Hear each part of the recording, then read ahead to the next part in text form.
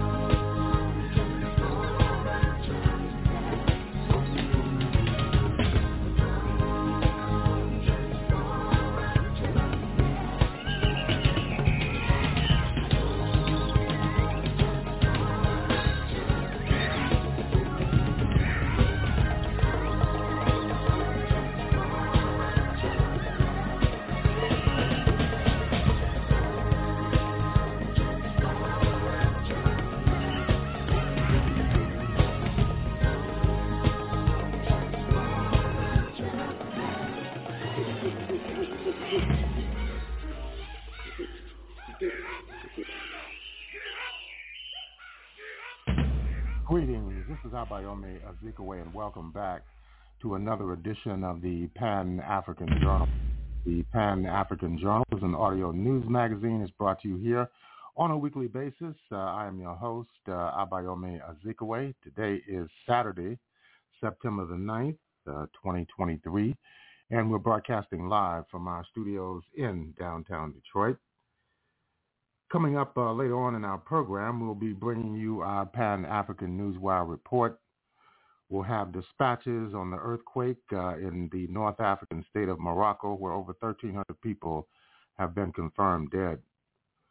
The African Union has been admitted for full membership within the Group of 20, the G20 meeting that is being held in New Delhi, India.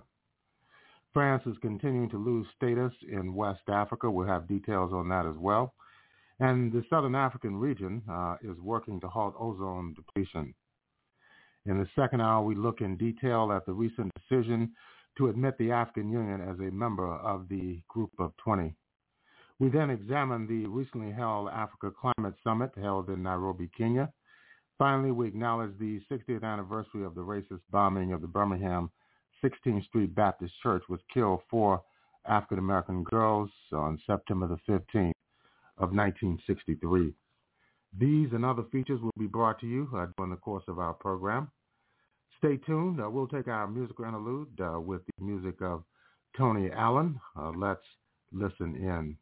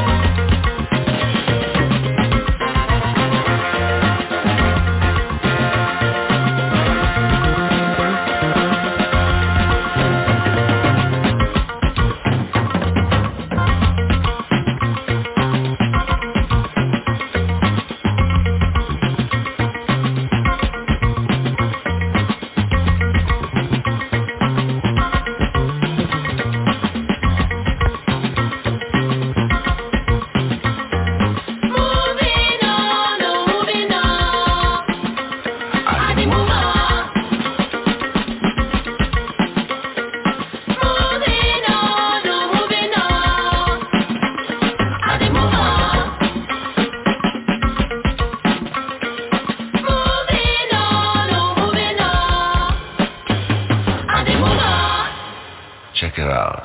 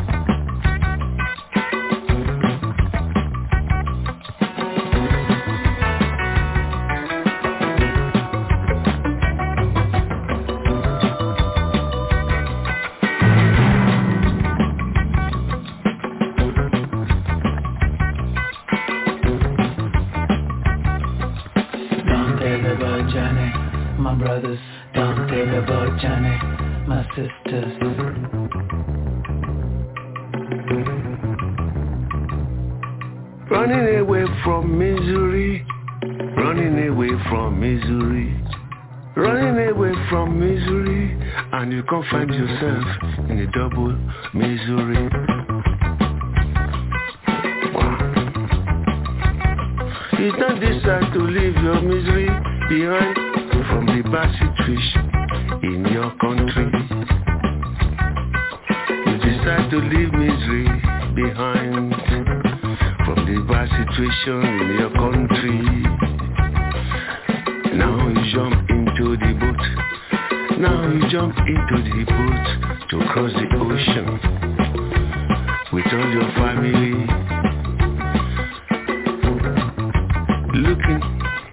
looking for better situation across the ocean, but you never arrive. Don't take the boat journey, my brothers. Don't take the boat journey, my sisters. Don't take the boat journey, my brothers. Don't take the boat journey, my sisters.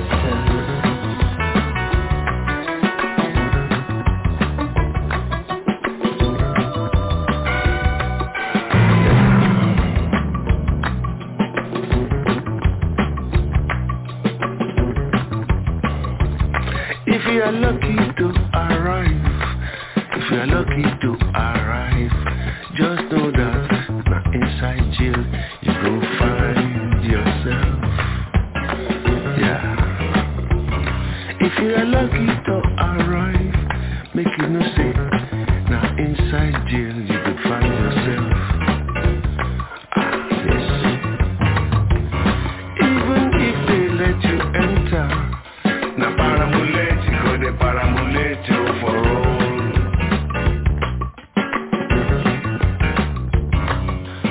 If they let you enter, now paramulate you go, they paramulate you for all. That means that the situation here is not so cool. Situation here is not so cool. That's why. Don't take the boat journey, my brothers. Don't take the boat journey, my sisters. Don't take the boat journey, my brothers. Don't take the boat journey, my sisters. Don't take the boat journey, my brothers. Don't take the boat journey.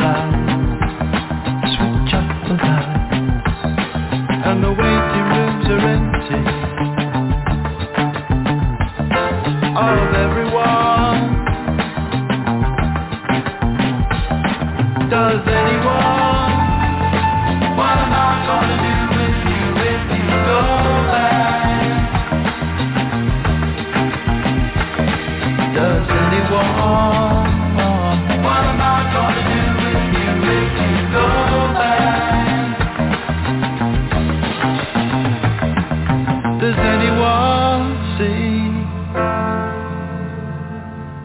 You left out all the wrong.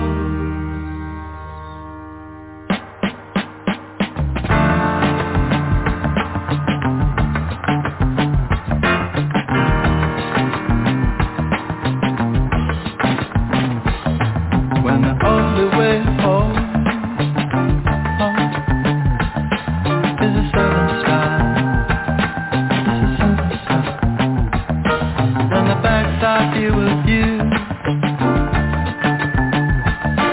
is Saturday. And anyway, what am I gonna do with you if you go back? Does anyone? What am I gonna do with you if you go back? Does anyone see you left out all the wrong? You played yourself across. Does anyone see? You gotta go back.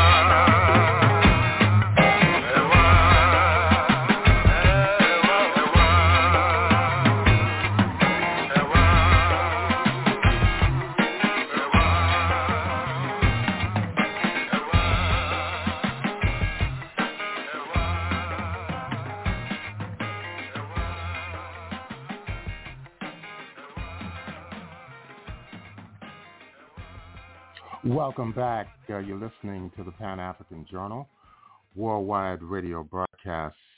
That was the music of Tony Allen from the album entitled Film of Life.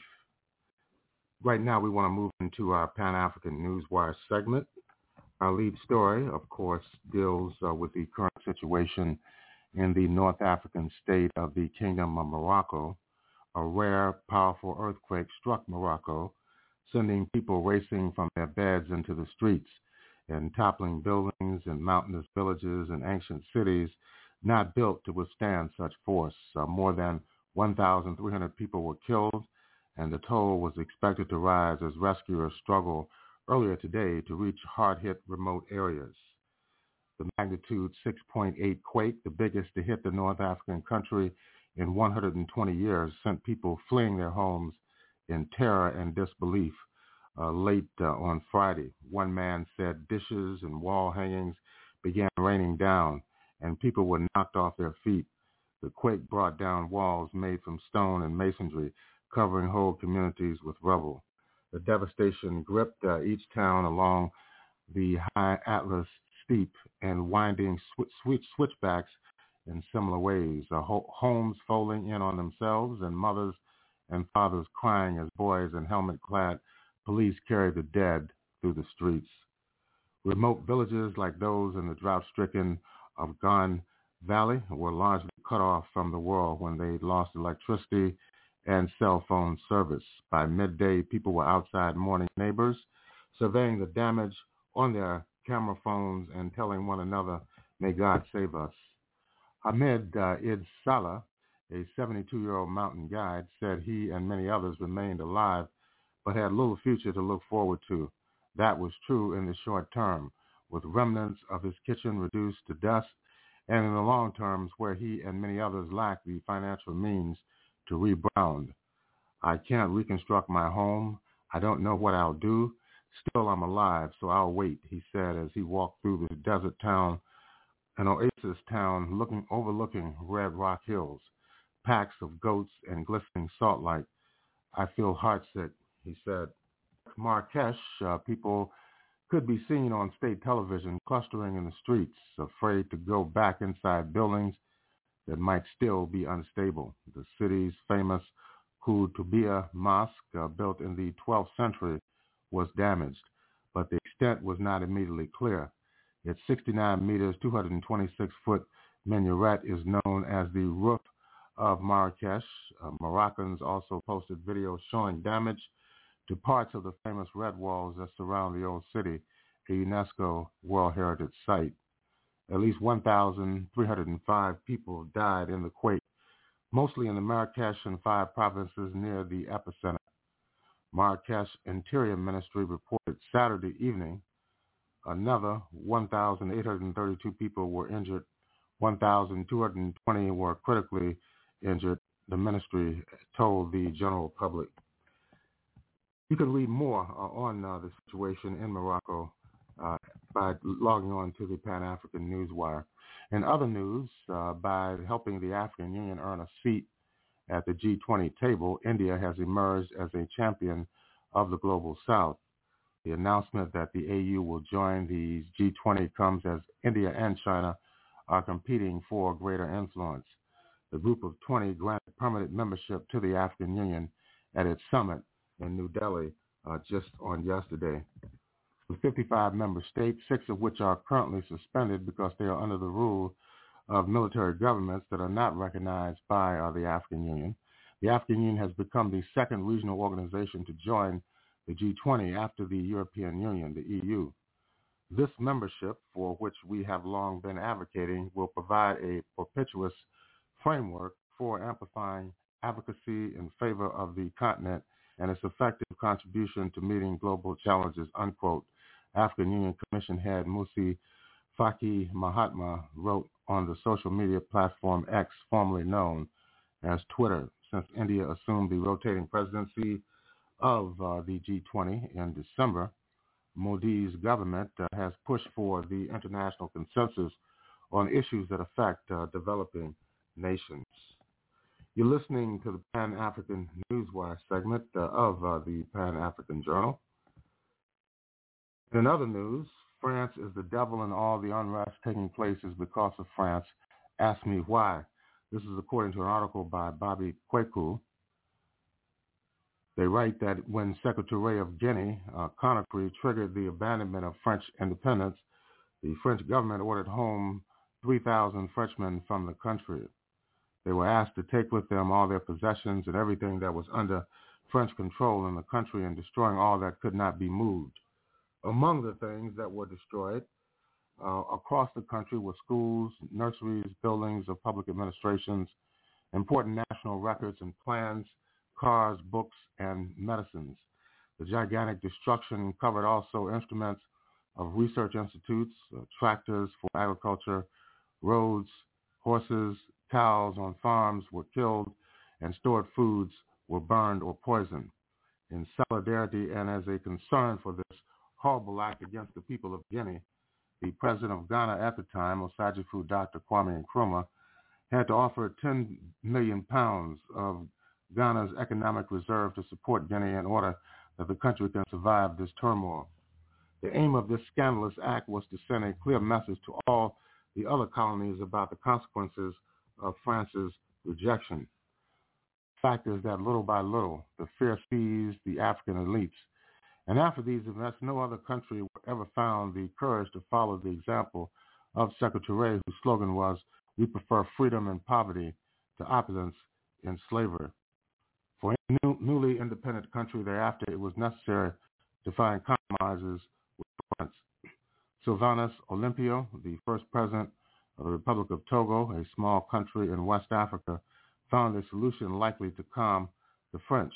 Not wanting to continue to undergo French domination, he refused to sign the colonial pact proposed by de Gaulle, but agreed in return to pay an annual debt to France for the so-called benefits obtained during French colonization. This was the only condition for France not to destroy the country before leaving. However, the amount estimated by France was so large that the reimbursement of the so-called colonial debt was close to 40% of the country's budget in 1963. Consequently, the financial situation of just independent Togo was very unstable. In order to get out of this situation, Olympio decided to leave the monetary system set up by colonial France, the FCFA franc of the French colonial colonies of Africa, and created the currency of their country. On January 13th of 1963, 3 days after he began printing the new bills, a squad of soldiers supported by France seized and killed the first elected president of independent Africa. Olympio was executed by an ex-French legionnaire, the sergeant of the army, Etienne Nasengbe, who at the same time received a bonus of $612 from the local French embassy for the success of his mission. Olympio's dream was to build an independent and autonomous country, but the idea did not correspond to France's wishes. And you can read this article in its entirety by logging on to the Pan-African Newswire website. And finally, in regard to the Southern Africa region, representatives from various Southern African nations are currently convening in the Republic of Namibia for the National Ozone Unit and Customs Twinning Workshop and Border Dialogue. The primary aim of this meeting is to discuss effective ways of controlling the trade of ozone-depleting substances. Namibia's Deputy Minister of Industrialization and Trade, Verna Sinimbo, said at the opening of the workshop Wednesday that the joint border dialogue is to strengthen cooperation between customs departments from the countries in monitoring the trade of ozone-depleting substances. Quote, "This comes in light of the challenges that we are currently facing at our shared border post in controlling and monitoring ozone-depleting substances, as well as challenges with the different ozone-depleting substances legislation and licensing and quota systems that need harmonization where possible," she said. With that, we're going to conclude the Pan-African Newswire segment of the Pan-African Journal. In concluding this segment of our program, we would like to remind our listeners that the Pan-African Newswire is an international electronic press service. It is designed to foster intelligent discussions on the affairs of African people throughout the continent and the world. The press agency was founded in January of 1998. Since then, it has published tens of thousands of articles and dispatches in hundreds of newspapers, magazines, journals, research reports, and on blogs and websites throughout the world. The Pan-African Newswire represents the only daily international news source on Pan-African and global affairs. If you'd like to log on to the Pan-African Newswire, all you need to do is go to our website, and that's at panafricannews.blogspot.com. That's panafricannews.blogspot.com. If you'd like to have access to today's Pan-African Journal worldwide radio broadcast, all you need to do is go to the Pan-African Radio Network. That's at blogtalkradio.com/Pan-African Journal. blogtalkradio.com/Pan-African Journal. We'll take a break. We'll be back with more of our program for this week.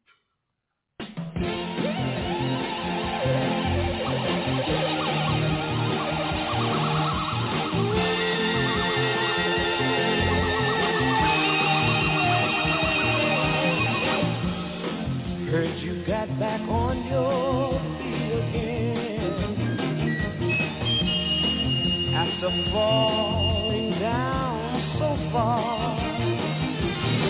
Well, I'm so glad to see you reach the top. I'm glad to see where you are. Well, here I am, still on the bar. Looking up at you in the sky. Teach me how to fly. Teach me how to fly.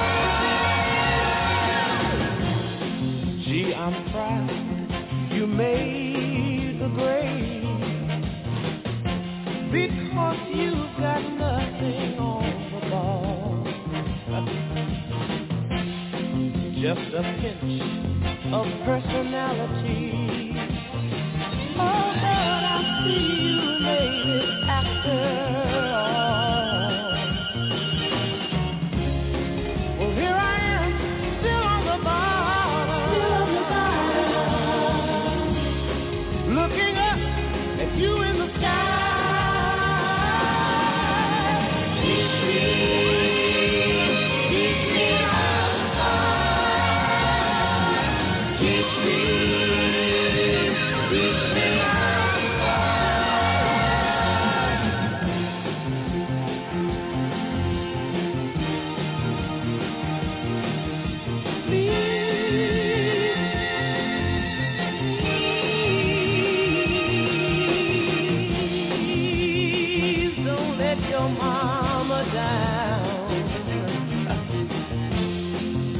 Told me to keep my eye on you,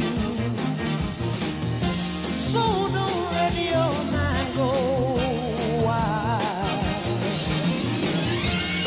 'cause you still have got a lot to prove.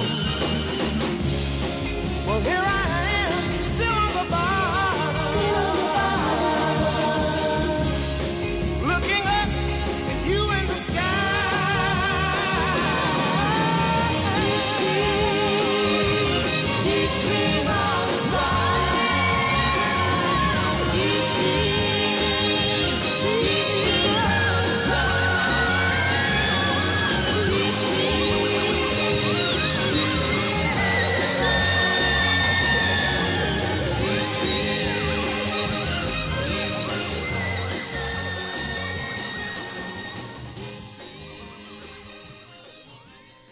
Music from the Rotary Connection, the track entitled Teach Me How to Fly. You're listening to the Pan-African Journal worldwide radio broadcast, and just this past week, major news was that the African Union, as a bloc, the 55-member state regional organization for the continent, has been admitted as a bloc into the Group of 20, G20, which met this week in New Delhi, India. Let's listen to a report on developments at the G20. The African Union has become a new permanent member of the Group of 20 countries. Indian Prime Minister Narendra Modi made the announcement on Saturday in an opening address at this year's G20 summit in New Delhi. Members of the G20 are gathering in India over the weekend. Other issues being discussed at the summit include increasing loans to developing nations by multilateral institutions and the reform of international debt architecture. Zhou Jiaxin has more from New Delhi. Well, we apologize for that. Let's delve deeper and closer. We have Dr. Sizu Nkala, a political analyst and postdoctoral research fellow at the Center for Africa-China Studies, University of Johannesburg, joining us via Zoom from Johannesburg. Thank you and welcome to the program. The African Union has been admitted to the G20.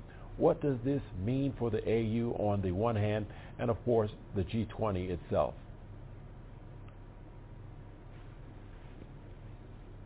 Hi, good afternoon. Can you please repeat your question? Well, we're talking about the AU, the AU being admitted to the G20. What are the benefits, of course, for Africa, and compare that to the benefits to the G20 itself? Well, I think the inclusion of Africa, in one of the world's most important global policy-making forums is quite a big deal. So it means it's a recognition of the importance of Africa in terms of shaping the future of the global order. The importance of Africa in important strategic global issues such as climate change, immigration, and peace and security. So it's quite a big deal for Africa because for a long time Africa has been marginalized in these policy-making forums whose decisions have an impact on the lives of people in Africa. So having an African voice and African representation there is important. For the G20, I think it's for a long time it's been seen as an exclusive club, a small group of nations that take decisions that impact on other countries. So adding 1.3 billion people on its table, I think it boosts it improves its legitimacy and credibility as a global leader. All right, Doctor, you say it's a big deal for Africa. So my question to you is, how can the African continent take advantage of this, and in what particular sectors can it take advantage of this? Well, I think there are many opportunities for Africa to take advantage of this membership to the benefit of its people. Firstly, I think the G20 is a large group with significant economic influence in the world. It's a group that controls, I think, 85% of the world's GDP and 75% of its trade. So whatever it decides, it certainly has a global impact. So Africa has an opportunity now to advance its own interests, which may include maybe climate change, especially climate change finance. It also includes the reform of the international system, especially that of the UN Security Council and the international financial system as well. It also includes maybe immigration issues. Of course, Africa is at the center of global immigration issues, with most of its immigrants falling victim to dangers along the immigration journey. So these are issues that Africa can now bring to reform at the G20. All right, finally, Doctor, before we let you go, one final question. The G20 membership also comes with responsibilities. How will the AU play its part, given its structure and the nature of its own operations? How do you see it, Doctor? Well, I think that's the main issue with the African membership of the G20, because Africa is an intergovernmental organization. It's not a supranational organization like maybe the European Union. It depends on the consensus of its member states. So it's an organization that cannot really take independent decisions without the consent of every member state. So decision making and positioning on issues being discussed at the G20 would be very problematic because African member states are diverse member states with diverse interests. You have giants like Nigeria, Ethiopia, or South Africa, and small countries like Swaziland or Lesotho. They have different interests. For them to adopt a common position is a challenge. We've seen this in various global issues like the Russia-Ukraine war, or even the climate change issue, or the Israel-Palestine conflict, or even the military coups that are happening currently in Africa. These countries rarely agree on these issues. So it will be interesting to see how they work out their G20 membership and agree or arrive at a common position in terms of issues discussed at the G20. So I think what will have to happen is they will have to devise a mechanism through which maybe the African Union can consult the member states, agree on issues before they go to the G20 summit. Maybe in that way, the AU can be effective.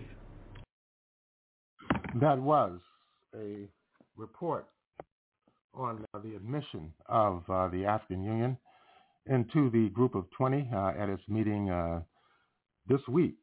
Took place in New Delhi, India. Another major international focus for this week was the Africa Climate Summit that was hosted by the Republic of Kenya at the Kenyatta International Conference Center in Nairobi. Let's listen to a report on the African Climate Summit 2023.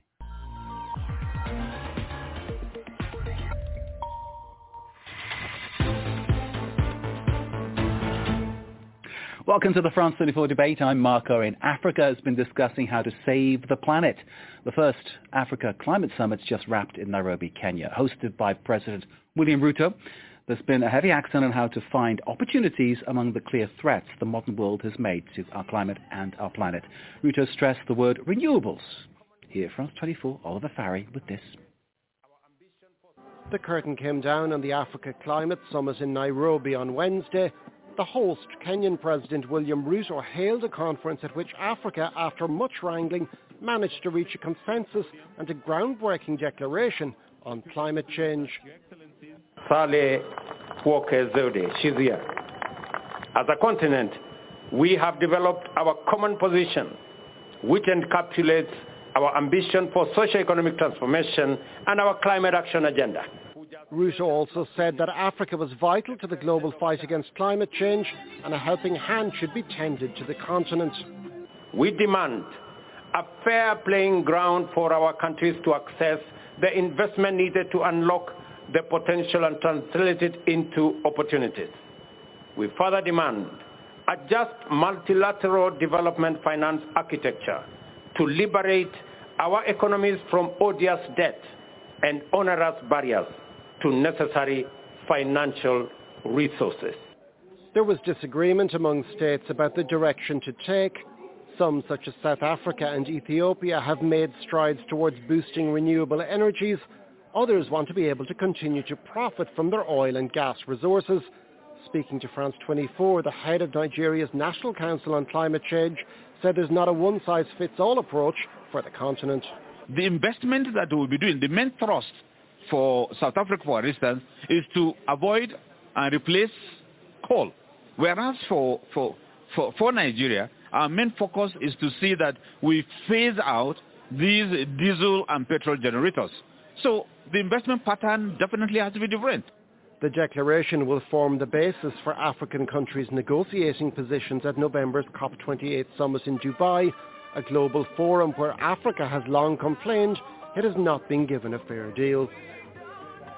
I understand the summit will take place from now on every 2 years. Africa contributes then the least in terms of pollution and greenhouse gases, but inversely suffers the most for the mistakes and the indulgences of the so-called advanced societies. Now, of course, Africa has the right to develop and to have the goods and products its people would like. but can we all move forward together perhaps and create a future that will leave a planet for our children's children to live on safely and healthily? Our panel to discuss all the issues related to the Climate Summit and what happens next includes here in Paris, Sébastien Treyer, that's the General Director of the EDDRI, which is the Institute of Sustainable Development and International Relations, an independent policy research institute, a multi-stakeholder dialogue platform that identifies the conditions and purposes, tools to put sustainable development at the heart of international relations and public-private policies. I hope that sums up exactly what you do, sir. Thank you very much for that. No problem. Exact. Well, you're here, and let's give you the full billing as we need it. Thanks. On the other side of the studio, someone who needs no introduction to regular viewers of France 24. Douglas Yates has been a guest here since the very first day, I think, of France 24. It's always a pleasure to see you, sir. An expert on Africa, as we know, a professor of political science at the American Graduate School, and it's always your great knowledge on Africa we call on when we need all matters discussed. We will be joined by guests from Africa who are being set up as we speak, so I'll introduce them when they are able to speak to us. So let's start here in the studio with Douglas and Sébastien. Gentlemen, your reaction to the fact this summit has actually happened and what you think has come from it. Can I start with you, Sébastien? Yes, thanks a lot. I really want to stress that this is a success.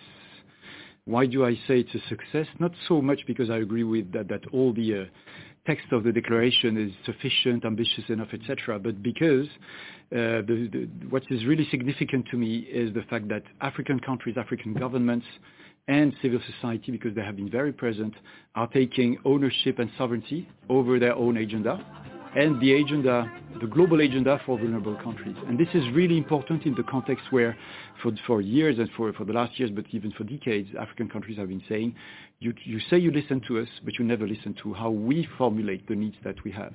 And to me, it was very important to see at the Paris summit in June, at the invitation by President Macron on a new financial pact between North and South, that President Ruto from Kenya said, well, thanks for having opened the agenda. Now I take the ball. It's my agenda. It's our agenda as Africans. And let me tell you how we formulate the same issues, but with our own needs. And that's the most significant to me.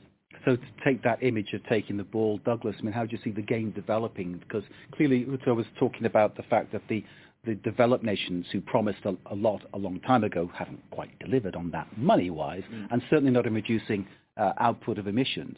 Africa perhaps in a position now to perhaps shape what goes forward? Do you see that as a strong possibility? Certainly the political success, gathering a unanimous vote in a multilateral forum, is all to the credit of Ruto. To get that, he needed to have done the diplomatic work in advance.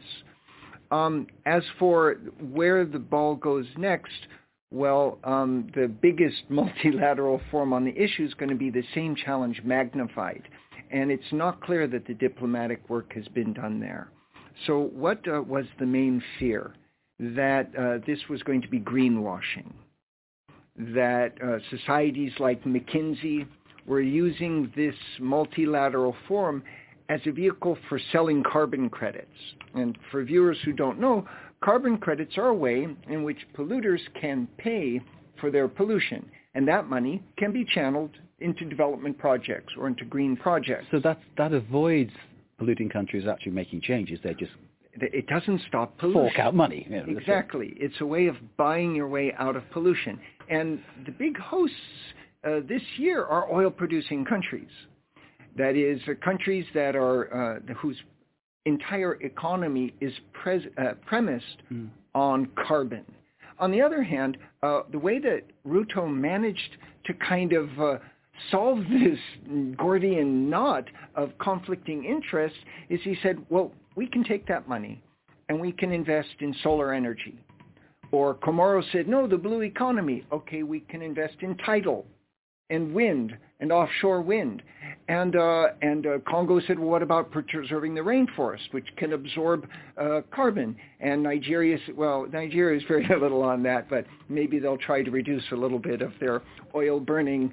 But he was able to find a way that everyone could agree on the principle that that money, which was being accused of greenwashing, could be challenged into projects where Africa could make the energy transition. And I think that might have been behind this common Nairobi declaration. Okay, Sebastian, quick word before we bring in our first guest from Nairobi. I think this issue of carbon credits is a very contentious one. Yeah. I wanted to add to the criticism about that it's an excuse for polluters not to make the effort trying to use Africa as a sink for carbon. I also believe that the amount of money that we can get out of it is too small. I mean, when you look at what the Emirates have been proposing, I think they propose 400 millions in carbon credits, but 4 billion in terms of investment in renewable energy. What is needed is more in the billion size than in the 100 million size. And so these carbon credits, they also divert the attention from what matters. What matters is how to unlock the investment in sustainable development and sustainable energy in Africa for the industrialization of Africa. And the amount there is not so much about carbon credits. That can be a complement at some time in a project that lacks funding. But the main issue is the cost of capital for African countries. The interest rates are 14 to 20% in African countries for renewable energy projects, while they are 3% in the West. And that's the big issue, not the carbon credits. Indeed, the Industrial Revolution started in northern England, where I come from, in 1790. And ever since then, we've been contributing to the pollution of the world and creating what we have today. So it's all our fault. Maybe we should be taking more effort and making more effort to make things change, and not just pay carbon credits, but actually sort of make some genuine change. Gentlemen, stay with us. Let's bring in our first guest from Nairobi, Augustin B. Njamnishi, who's co-founder and chair of political and technical affairs at the Pan-African Climate Justice Alliance. Augustin, thank you for being with us. Welcome to the France 24 debate. I hope you can hear us. I don't know whether you've heard what's been said so far, but what I'd like to ask you to do first is to give us your sense of what the summit means, how the summit went on, what you think will happen next. Of course, you were there, obviously, listening to what was happening. Thank you very much for this opportunity. I think there are two principal things that I would like to talk about the summit.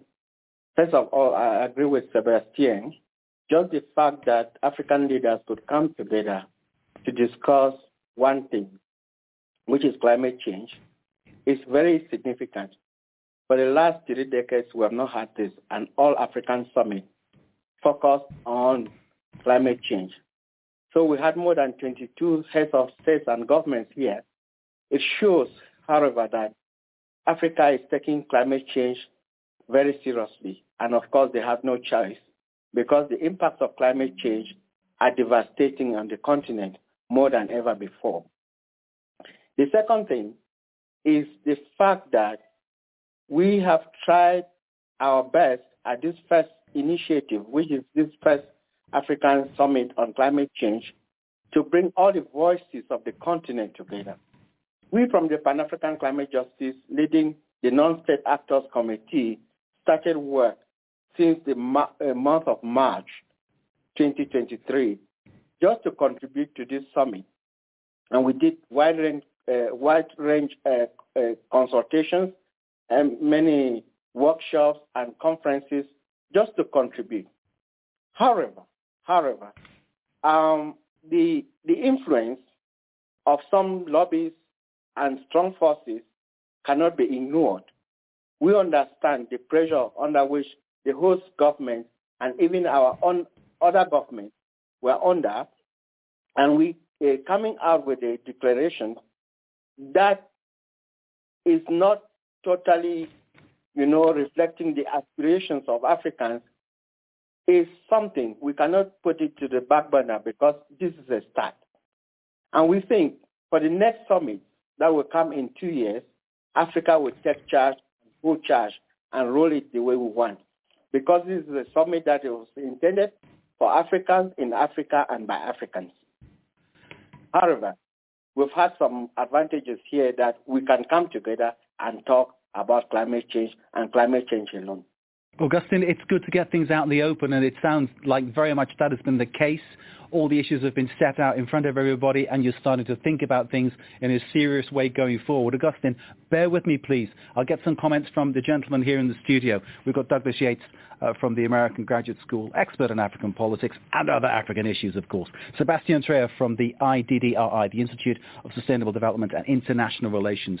Sustainability, gentlemen. This is the key, isn't it, surely, going forward? Sebastian. What I also wanted to put on the table, and I think what Augustine has said is extremely important, that we need to continue the work, that the declaration is not perfect. What I wanted also to put on the plate, on the agenda, is that the next step is not only COP28 on climate. The next step is also the annual meetings of the World Bank and the International Monetary Fund in Marrakesh, first time in Africa, in October. Because a lot of what President Ruto and the colleagues from Africa, the governors, also civil society, have been putting on the table is that it's actually the sustainability or the viability of development that is at stake. How will Africa be able to access investments for its own industrializations? Because there are so many needs of jobs and incomes for a growing population that this is the main issue. And it's being challenged by climate change. But we can't have a separate discussion on development and on climate. It's all interconnected. And so the next steps are both COP28 and the annual meetings. And in that context, I think this summit was extremely important and goes beyond the climate discussion and sustainability being understood as something that is just about the environment. It's really sustainability as the aspiration. I mean, Agenda 2030, the Sustainable Development Goals, they're about prosperity, industrialization, and the environment. And that's really at stake for Africa. That's also how we need to think of the next steps. Augustine was talking there about the special interest, let's put it that way, people trying to sort of put together a certain agenda. I think you were hinting at perhaps some countries that produce a lot of petrol, that burn a lot of petrol, these kind of moves may not be in their interests. Right. The pollution problem, which is effectively carbon emissions in the atmosphere. There are other things, but largely we can say the main problem are carbon emissions, is an integral part of big business, and particularly things like the oil industry, energy industry, the military energy complex in some of these countries, and some of the very powerful regimes, influential actors in the Middle East and on the global scene. And those actors are not interested in changing the use of oil and in some cases of coal or gas. And so they're agents provocateurs. They're spoilers. This is a multilateral convention. And the danger for multilateral conferences are spoilers can come in. And so what they would like to do is in the negotiations introduce what is seen as a compromise solution. We won't stop producing oil and gas. We won't fundamentally change the global warming that will happen because of that. But what we will do is we'll start to provide funding for investment in disaster relief, in alternative energies. We'll start to working sort of applying Band-Aids to the problem. But ultimately what we need to do is go on a low-carbon diet. And this is not on the agenda. Let's bring in Augustine again for another comment on that issue. Augustine Njemishi, who is from the Pan-African Climate Justice Alliance, joining us from Nairobi. Augustine, you were at the summit. You listened to what everybody had to say. You had your say too, I can well imagine. Do you have a sense among the people that you've spoken to that there can be this kind of international cooperation within the continent to bring about the changes that are required? Yeah, I think, as I said before, the fact that these African heads of states and governments came together to Nairobi to discuss climate change is already significant. It's a good sign that Africa can at least talk amongst themselves. We just wish that for next time, the lobbies that were around to push their own agenda should give us the space for Africans to talk amongst themselves. Of course, we're not excluding anybody because we need everyone, to put hands on deck to support climate action in this continent. And let me take this opportunity to say one thing. There has been this talk about Africa victimizing itself, that we should not talk about how Africa is, the highest bearer of climate impact. Meanwhile, they have contributed the least. And our answer is we're not playing victim. We're not playing victim because, one, we are victims, so we're not playing victim. Somebody that plays victim is the person that wants sympathy for something. But Africa is not looking for sympathy. Africa is only asking for its rights because we have to solve the climate crisis. For instance, for a meeting that is of this magnitude, we would have thought that adaptation, loss and damage will be the principal, priority, the first on the agenda, because what Africa needs for this moment is to build resilience and do adaptation in order to survive. All the communities are going through a lot of difficulties. Floods, a continent that is flooding and burning at the same time cannot miss an opportunity to let the rest of the world understand. And when we are talking about these things, it's not a matter that we are begging. It's just that Africa has to be treated with respect and fairness and equity because we did not cause this problem, and it is urgent. Again, that said, we think Africans, this is just a summit. The action that will be taking place in all the other summits or meetings of the African policymakers will be very critical because the African Common Position has been there since Copenhagen 2009, and we only are improving on it based on science and equity and fairness. We hope our heads of states and governments will take this seriously. And just how they do it within their own countries is very important. Africa is already spending a lot of money on adaptation. A Tier Fund report that was published in July this year or last year says that many sub-Saharan African countries are spending 5 times the budget for adaptation than they're spending for health care. It means Africa is dying to adapt. This should have been taken into consideration and highlighted in this summit. But anyway, this is a step in the right direction, and we hope it will be followed by action. There are so many things you're saying there, Augustine, which really we need to examine. It's phenomenal stuff. And what you said about a continent that's burning and flooded at the same time, there's a lot of, obviously, noise being made here in Europe about those same issues and in North America as well.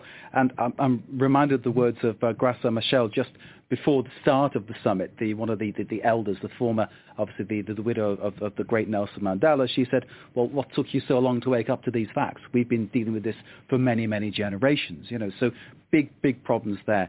Let me, before I let everybody loose again, just turn to this issue of renewables. There could be opportunities for the greener future, like renewable energy. Our report next will show how this is already being used in some parts of Nairobi to keep perishable food fresh for market. They're powering fridges by a renewable way.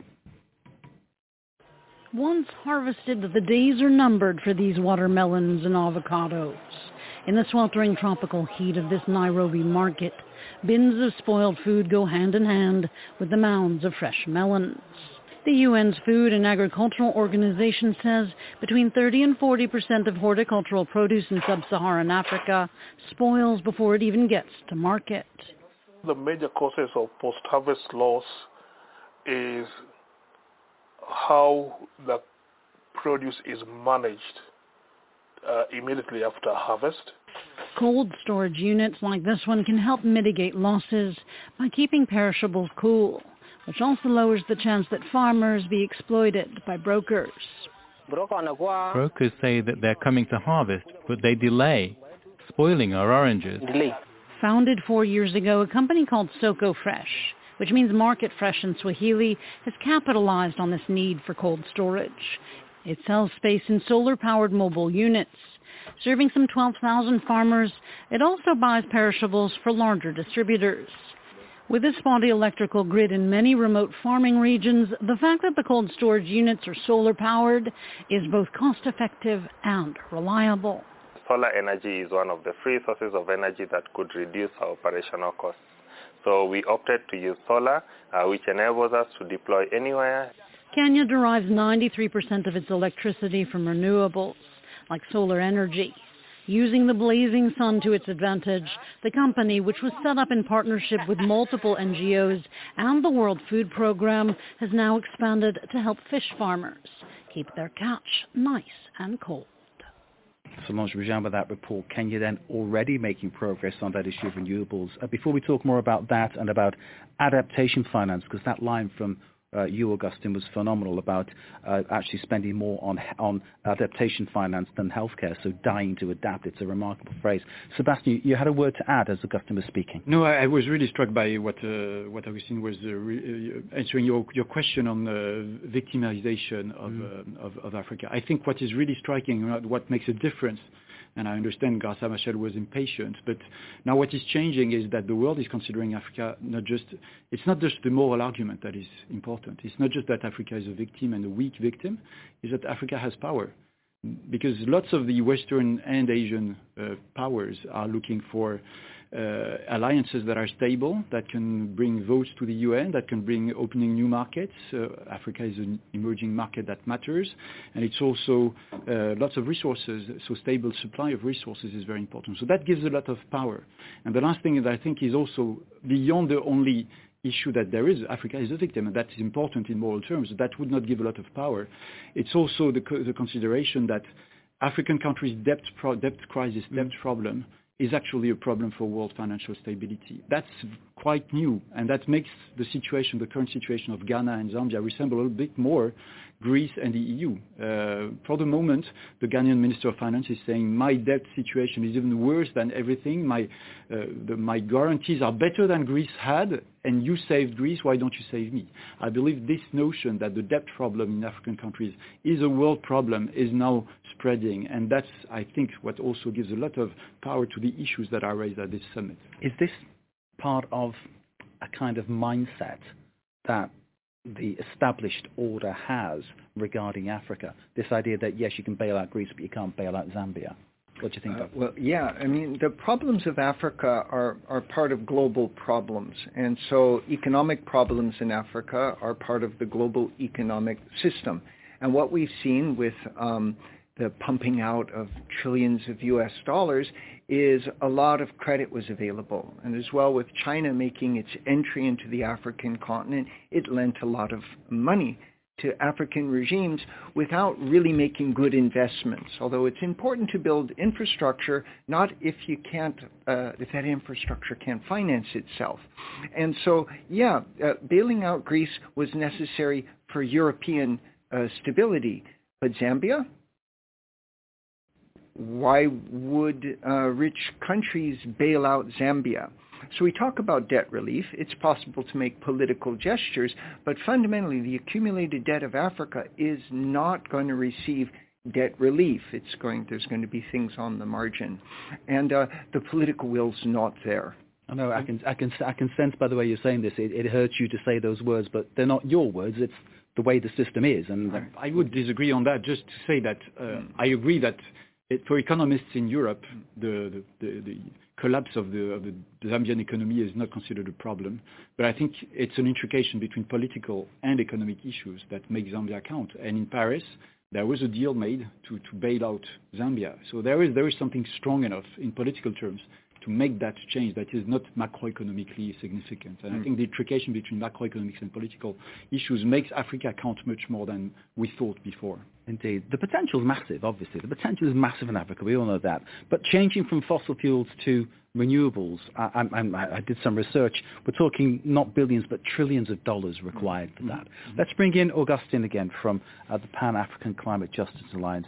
Just reminding people who maybe are just joining us, Augustine and Jamishi is at the African Climate Summit in Nairobi and co-founder and chair of political and technical affairs at the Pan-African Climate Justice Alliance.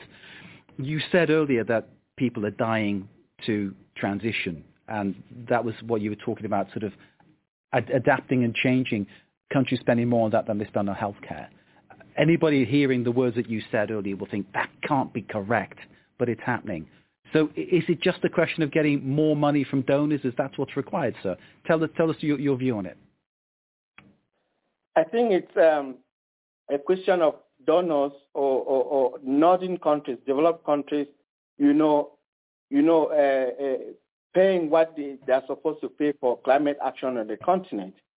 We cannot take a country that is already in debt and is suffering from the impact of climate change, looking for scarce resources to adapt to climate change, while those who have caused the problem are still sitting there and saying, we cannot escape this rhetoric. It is a fact.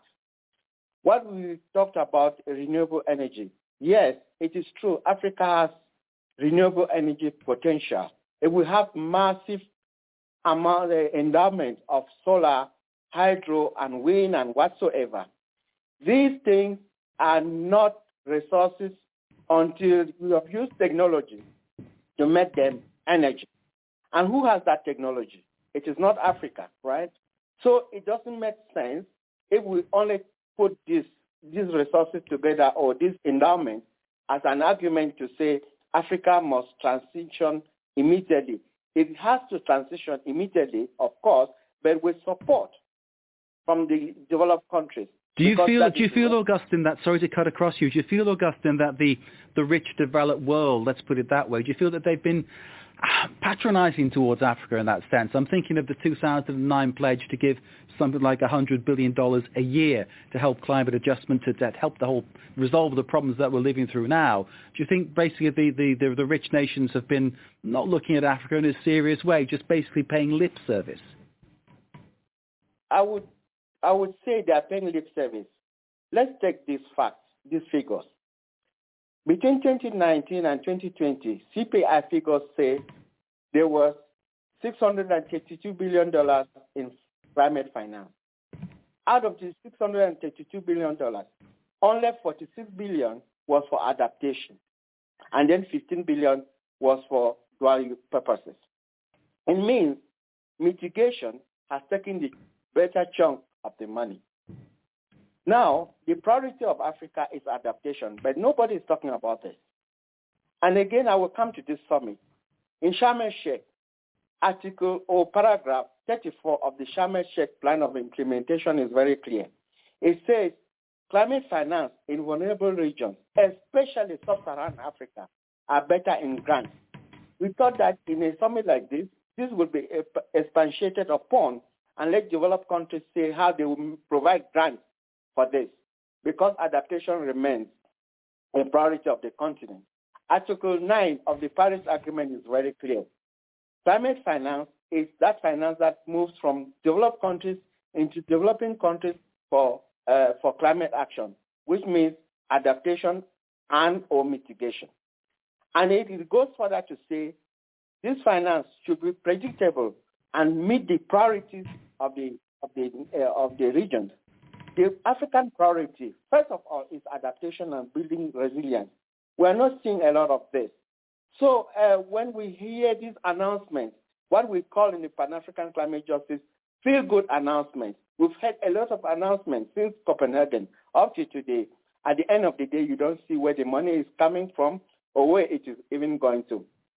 Augustine, I need to stop you there and bring in our other guests to give us a kind of insight on that one. But this concept of the feel-good announcement, I think people are really resonating on what you're just saying there, that it is something that is said and it's not backed up with the hard sort of help and money and contributions that people need, know-how, technique, technology exchange, those kind of things. Augustine, bear with us, please. I'll bring you back in as soon as I can.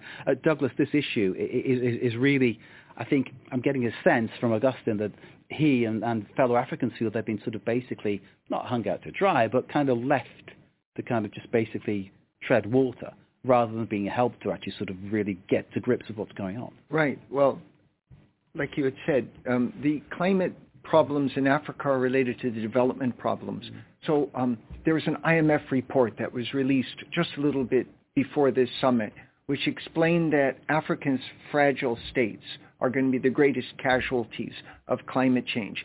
When you have a country where rainfall agriculture is your principal source of revenue, things like drought or floods destroy your economy. And it's the poor, the rural poor, who suffer the most. They're unlikely to receive a dime of this money that's going to be invested in solar energy and wind power. That money is going to go to African businessmen and middlemen and state rulers. but not to the African poor.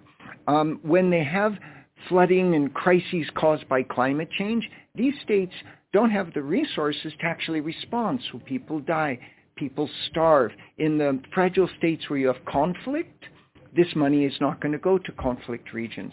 No one's going to build a wind farm in northern Mali. So a lot of this money, the reason it's a workable solution is a lot of this money is going to go to the same places where the money's already going. But for many Africans, they're not going to see a dime of it. And that makes them bitter. And then that makes them perhaps falsely accuse this of not being a solution. It's part of the solution. The energy transition in Africa is part of the solution, but Africa contributes very little to the carbon footprint of the world. So building solar energy in Africa is wonderful. That story of helping them in Kenya, that's great on the micro level. But on the macro level, it's not African consumption that's contributing to global warming. It's the destruction of the rainforests, and it's the production of things like oil. Nigeria flaring its gas. At night, when you look at a satellite image, you see Europe lit up from electricity, and you see Nigeria lit up from gas flaring. 1 million barrels of oil equivalent a day being flared into the air. That is a scary figure, Douglas. 1 million barrels a day just burnt like that. Absolutely crazy. I'm thinking of people I've met in Botswana. I've been there a couple of times for France 24, who are trying to create, via the internet and via web technology and the tech sector, create a relaunch for the country in a different way, looking at a different solution going forward, a different way of doing things. That's what Africa needs, isn't it? That kind of invention, that kind of drive in that sense. And Dumelang to everybody in Botswana, by the way, who I know will be watching.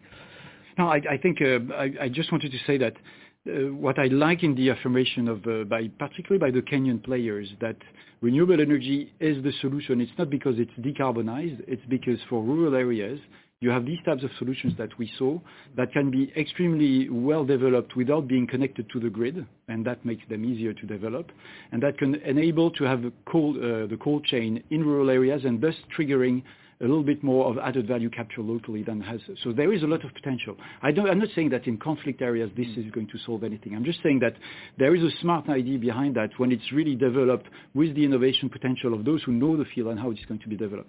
The second thing that I'm really in favor of that because I think for rural areas in particular there is a lot of potential. My second point is to really concur with Augustine that for adaptation you need grants and not loans.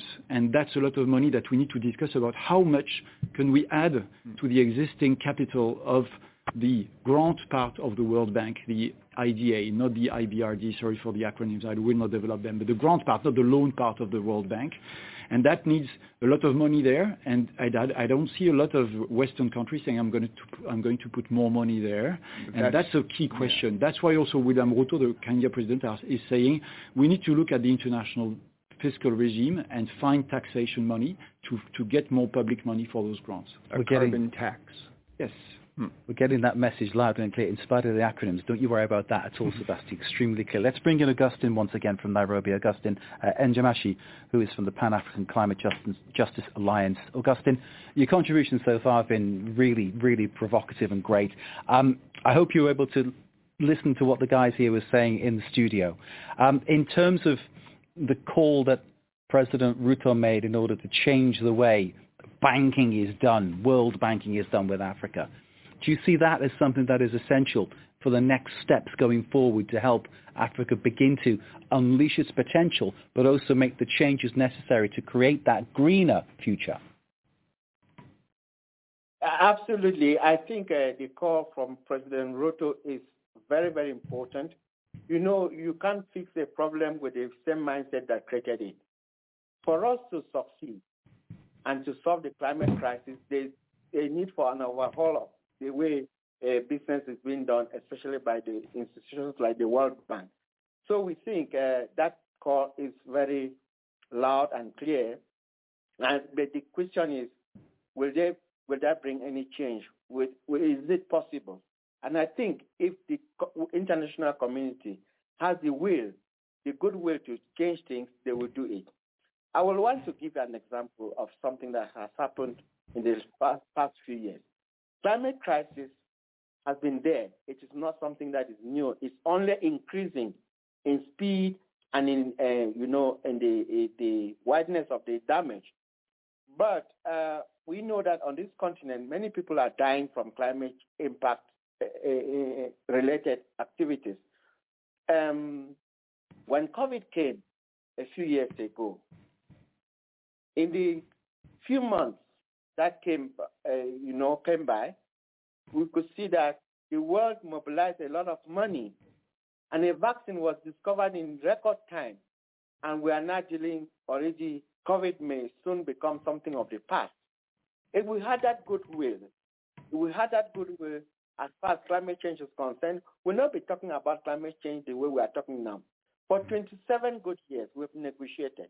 In fact, those of us who have been in this for this number of years, we keep being asked the question, why do you always go to those negotiations and come back empty-handed? Does it mean that the international community does not understand that climate change is already devastating Africa? The woman on the farm in Cameroon, the pastoralist in Kenya, they need to see something. And I'm happy with one of the speakers who said how the money gets to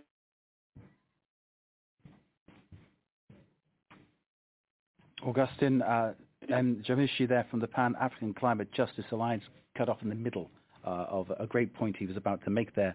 And let's bring in our guests here in the studio, Douglas Yates from the American Graduate School and Sebastian Treyer from the Institute of Sustainable Development and International Relations.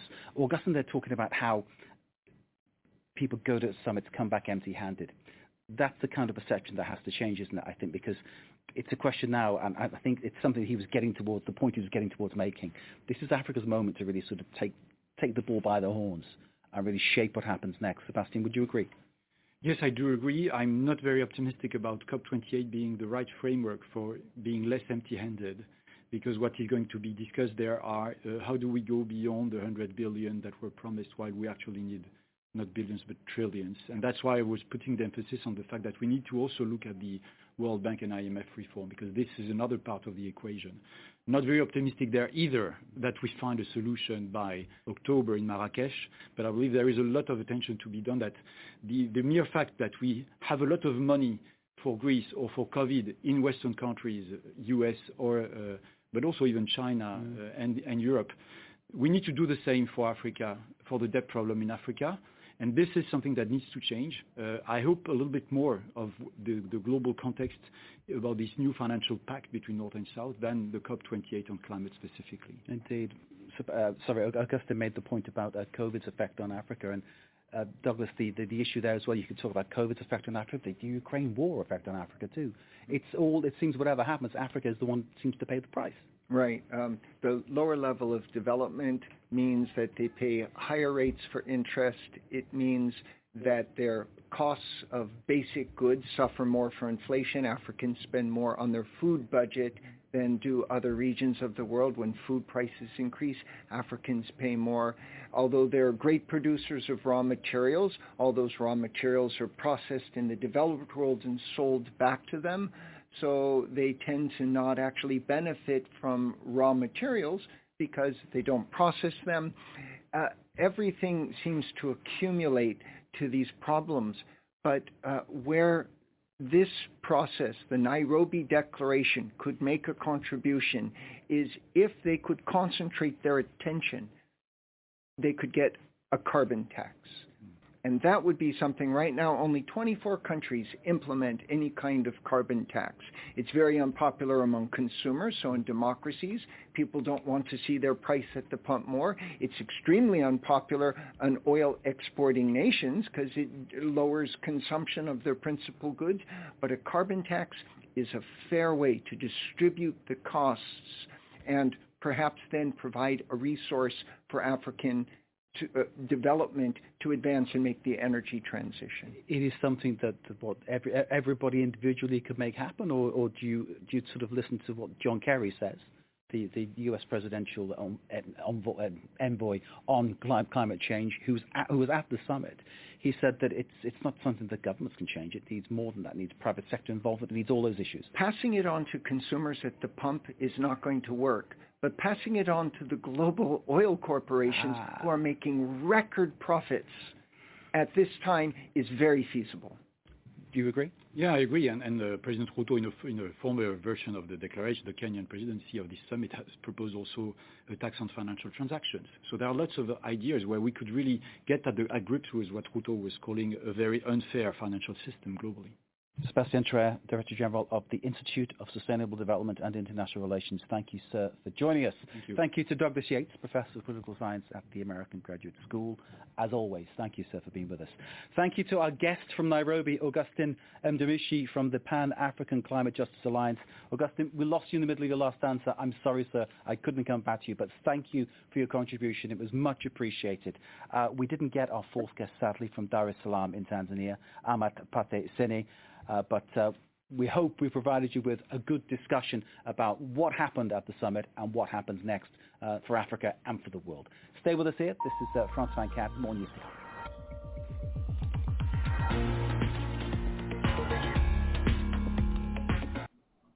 Welcome back. You're listening to the Pan-African Journal worldwide radio broadcasts, and that was an analysis of the recently held Africa Climate Summit 2023.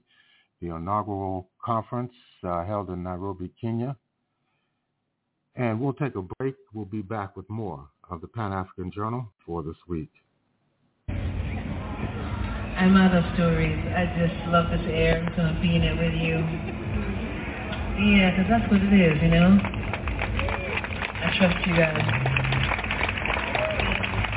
My agent's like, I mean, it's been over 20 years now. My agent's like, you got to work on your banter. I know. I'm really trying. There's two parts of my brain, and I'm a little loopy when I'm singing. You probably don't want me to talk too much. I'm going to try to do what you brought me here to do.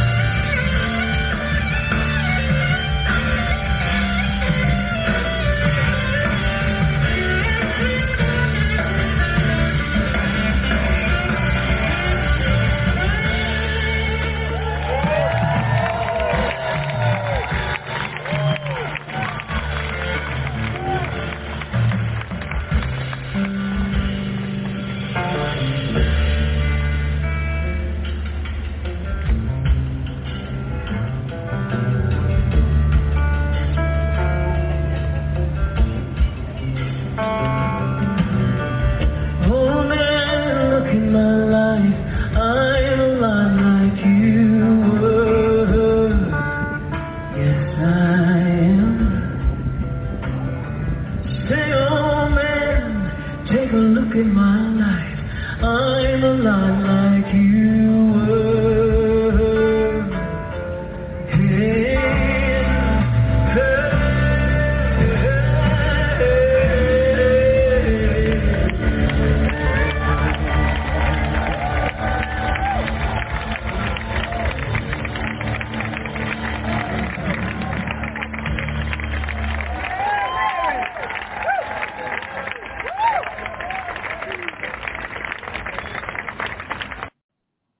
The voice of the legendary Liz Wright performing at the Detroit Jazz Festival just last weekend with her cover of the Neil Young composition, Old Man.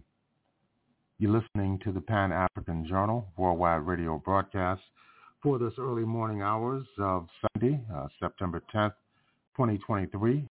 We're broadcasting from our studios in downtown Detroit. Coming up this week will represent the 60th anniversary of the horrific, racist Ku Klux Klan engineered bombing of the 16th Street Baptist Church in Birmingham, Alabama, that resulted in the deaths of 4 African-American girls. We're going to listen to a speech in the aftermath of that incident by African-American novelist, essayist, public intellectual James Baldwin, speaking in New York City. Let's listen in. Good evening. I hope that nobody will think I'm copying a plea if I say I'm a little tired. And so if you can't hear me up there, you have to let me know. Now, before I begin, let me say this. I have set arbitrarily, I have set us the somewhat delicate task of discussing our common trouble tonight. That is, there are some things that I want to talk about, to suggest to you, and then I want to find out what you think, and perhaps we can establish a dialogue, and if we are extremely disciplined and hard-headed, passionate and moral, we might be able even to rock that rock which is called Washington.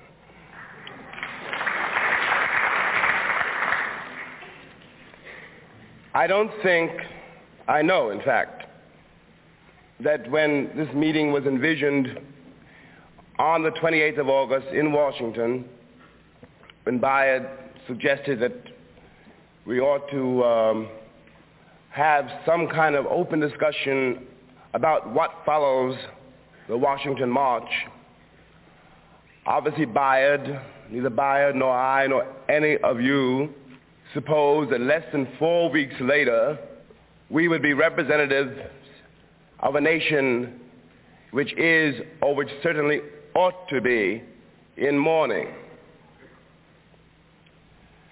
Now, I have to say some very reckless things tonight, and so I want to make it absolutely clear that I am talking for myself. I am not, I might be at other platforms and other occasions, more or less representing this or that organization or this or that committee, but tonight I am talking to you as Jimmy Baldwin, who was born in Harlem 39 years ago, who has a certain responsibility to the people that produced him, that is all of you. And I'm speaking to you, if I may say so, not as an organizer, and not as a Negro leader, and not as a public figure, not as any of those things, but as one of the poets that you produced. We have to talk about economics tonight, and in some detail, we must talk about morals, and I think in some detail, and we must talk about something even more difficult to put one's finger on, which for the moment we will call morale. And the assumption on which I am speaking is this, that whether or not we like it, we have reached a point, black and white in this country, where all of the previous systems of communication, negotiation, accommodation has become unusable. To discuss the economics first, a few days ago, it was suggested by some of us, as forcefully as we knew how, that in order for the country to be unable to ignore and to forget the slaughter of 6 children in an American city, and in order to join the issue and bring the battle to where the battle really is, that is to say, to strike at the economic structure, that no one, black or white, should buy any presents for Christmas. I think that we should spell this out perhaps a little more precisely. I mean, and now I am speaking for myself, that in this Christian nation, Christmas is mainly, as indeed are most churches, a commercial endeavor, having nothing whatever to do with the birth or the death of Christ. That if one begins to serve notice, ultimately on the banks, that we, the citizens of this country, do not consider that we have the right to celebrate Christmas this year, and that furthermore, we will use every weapon in our power to force this on the attention of the American Republic, which unluckily, I have to say, has its conscience mainly in its pocketbook. I believe that we will begin to see some notion of our potential power. Let me put it this way. Before this country was established, when the country was being established, and this apart from what one's textbooks say, and in contradistinction to the television myths about the building, the discovery of America, the people who came to America, as it turns out, were neither heroes, saints, nor pilgrims. They were simply people who couldn't make it where they were. And that is why they came.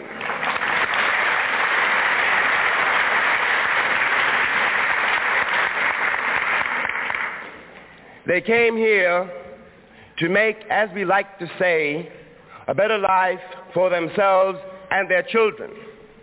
And as it turned out, and as it always does indeed turn out, what they meant by a better life for themselves and their children was the opportunity to make more money and oppress somebody else.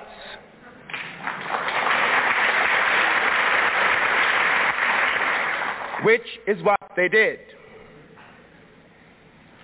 The Indians have vanished, except for those we have under protective custody. And in order to build the country, it was necessary to find a source of cheap labor.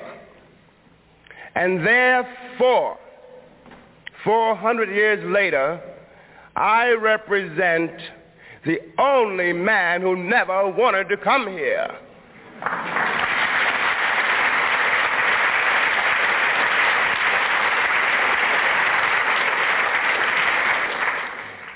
But if I had not come under the double coercion of the Bible and the gun,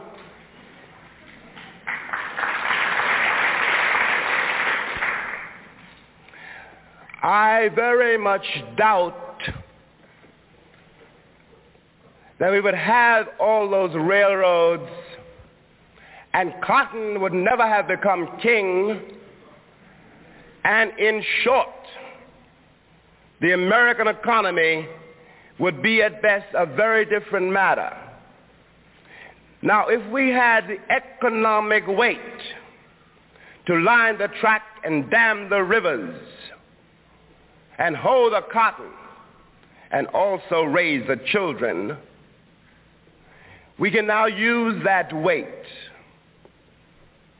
for the first time for ourselves and for the liberation of this country.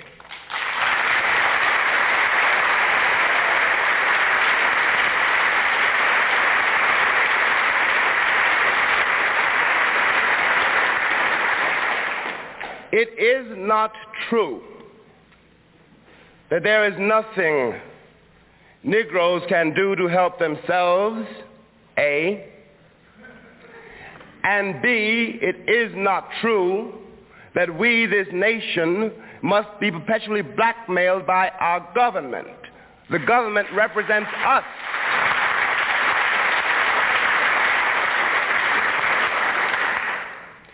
And finally, C, neither is it true, as so many of the Negroes' friends would have us believe, that the only terms on which we can move to freedom are the terms of Harry Ashmore or Harry Golden. We, the people, are responsible for our own freedom. We are not begging for it. It is up to us to take it.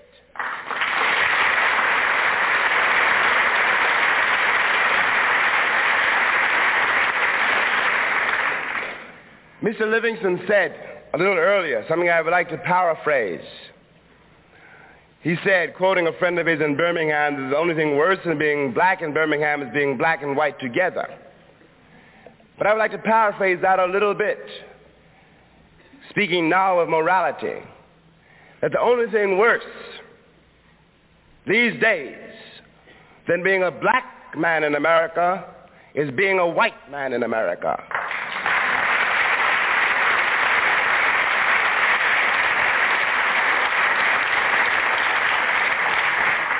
I mean that we are living in a segregated society, which does not mean, as people imagine, that it is simply I who am segregated. It means you are, we all are, and we cannot talk to each other because of the force of social custom and the tyranny of the Southern oligarchy.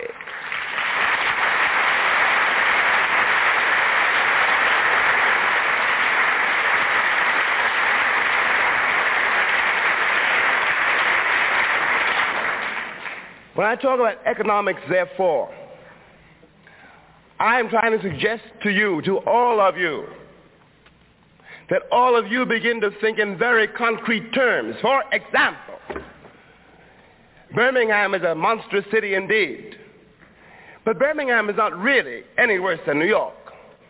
There is no place,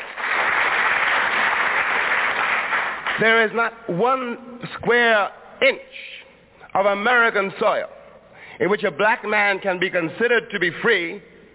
And if that is so for black men, that is true for all of us.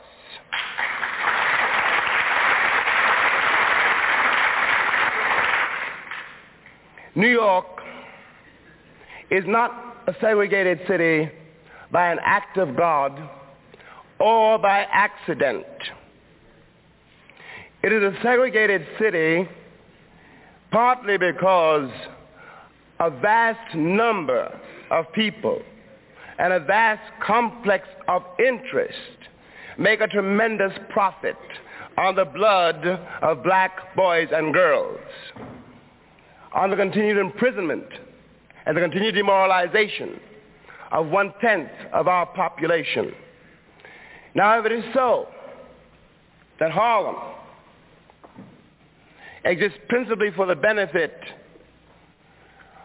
of people who like money, then it is also possible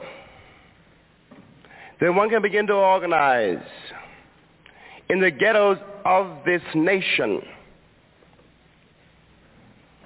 a massive civil disobedience campaign. And let me spell out a little bit, I want to be as precise as I can, of what I mean by that. I was born in Harlem. I was raised in Harlem. And indeed, as long as I live, I will never be able really to leave Harlem. As they say, you can take the child out of the country, but you can't take the country out of the child. I know, therefore, what rents one pays for what. I know what you pay for meat, cabbage, clothes, life insurance, theft insurance, fire insurance, and all of this money feeds, ladies and gentlemen, helps to feed the oppressor who uses the money to keep you in jail. Now, isn't it worth considering what one might be able to do if instead of meekly submitting to this species of rape, one decided that instead of paying the rent, one refused to pay the rent. And when it is said that it is illegal to pay the rent, the answer is it is immoral to charge rent for the houses in which we live. I think that this, for example, among other things, begins to force the economic structure to deal with the problem which will destroy us if we do not deal with it. Because no matter what I may feel, for example, about nonviolence, or no matter how I may feel about how people should treat each other, and no matter how I try to live my life, I'm also aware, and I must be aware, that most people are not really interested, or do not dare perhaps, in any case do not act toward others as they would like to have others act toward them. And therefore, there is something ultimately futile and terribly dangerous with having so many Negro boys and girls and men and women in the streets so long. I know that this peculiar country has admired the doctrine of nonviolence for 6 or 8 or 9 years and has applauded all those children and all those ministers and all those men and women who went to jail, who got beaten with chains and with hoses, and who were attacked by dogs, has admired them and has done nothing whatever to help them.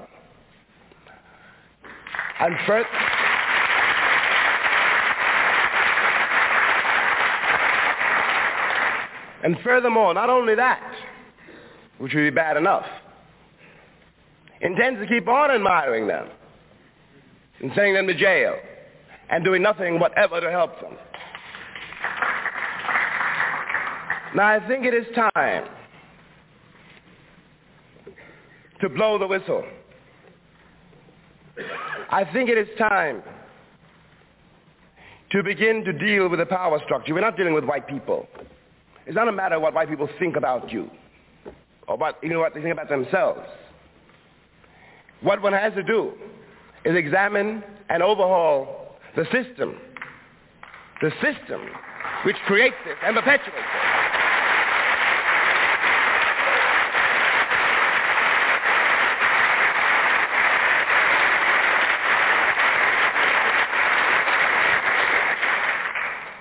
It is very important parenthesis, I think, that I probably ought to make. One's got to point out, I think, that in this country, since the McCarthy era, and is one of the reasons for our absolutely spectacular impotence, anyone who mentioned the word economics was promptly given a ticket to Moscow.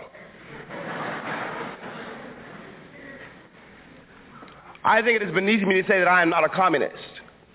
I think it's beneath the nation, and very dangerous for the nation, to raise this peculiar red herring the moment one begins to deal with things as they are.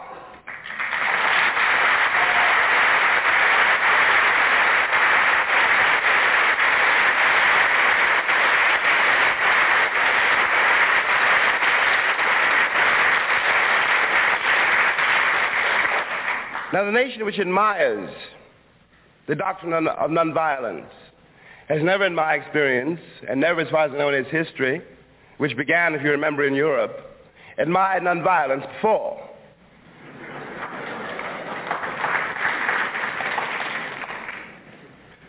One of the myths of the English is they would never be slaves. One of the reasons Gary Cooper was such, and Humphrey Bogart were such powerful movie stars, they always had a gun. It's only when a black man says that he might go out and find himself a gun that the country becomes Christian for the first and only time.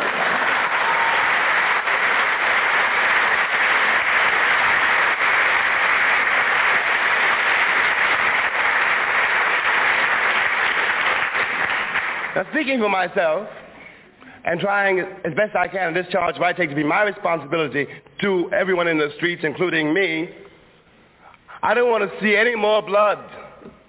Nobody's blood. My God. You know, if we could end the nightmare tomorrow morning at 9 o'clock, I could die, in peace. But in fact, the nightmare will not be ended tomorrow morning at 9 o'clock.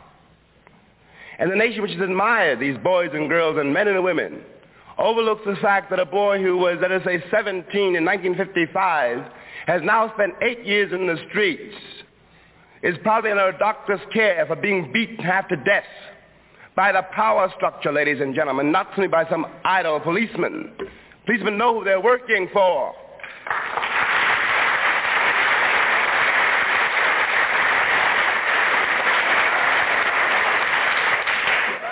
And by this time, the boy and his wife and his children are very nearly at the end of their rope and are about to crack. This is why it is so important now to try to be precise about what it is that we must do. It is impossible. All my liberal friends and critics to the contrary, it is absolutely impossible for any Negro in this country to be fitted into the structure as it now exists. That is not a possibility.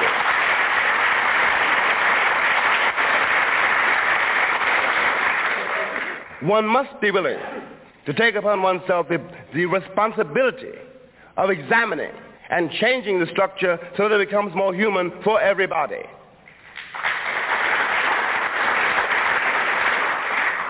What the Negro's friends pretend, and I'm sorry, baby, but with friends like that, you don't need no enemies,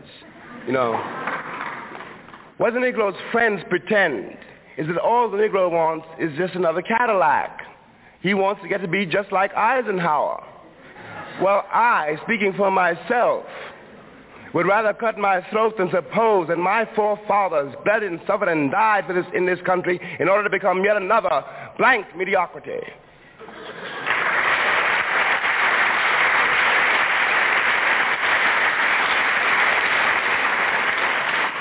What we can do. And again, if you remember what I tried to say about economics, and I talked about the lining of the track and what would have happened if we hadn't lined the track. If you think about the myths that American white people have created about American black people, you begin to have some notion of the weight black people have in white people's consciences. It was never true, for example, that I came here wanting to rape nobody, And in fact, I very rarely carried a knife. And I know how to hold my liquor. But the myths to which one is subjected are the most terrifying symptom of the emotional and spiritual and sexual poverty and the panic of the American people. If one is aware of this, then one recognizes, I think this is a most valuable suggestion, that it is not the Negro who is in jail. It is white people who are in jail.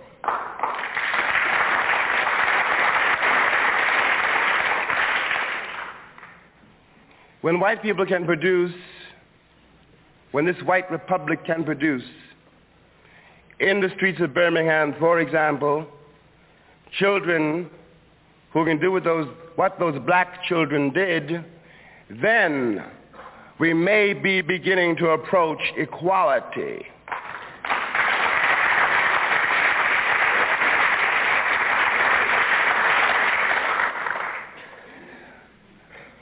I think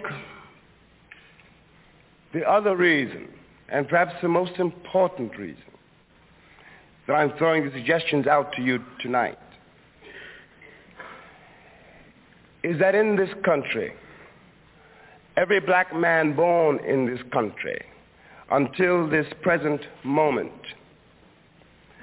is born into a country which assures him in as many ways as it can find that he is not worth the dirt he walks on. Every Negro boy and every Negro girl born in this country until this present moment undergoes the agony of trying to find in the body politic, in the body social, outside himself, herself, some image of himself or herself which is not demeaning. And if you doubt me, you check out your textbooks and Hollywood, to name only those two things. Now, many, indeed, have survived, and at an incalculable cost. And many more have perished, and are perishing every day.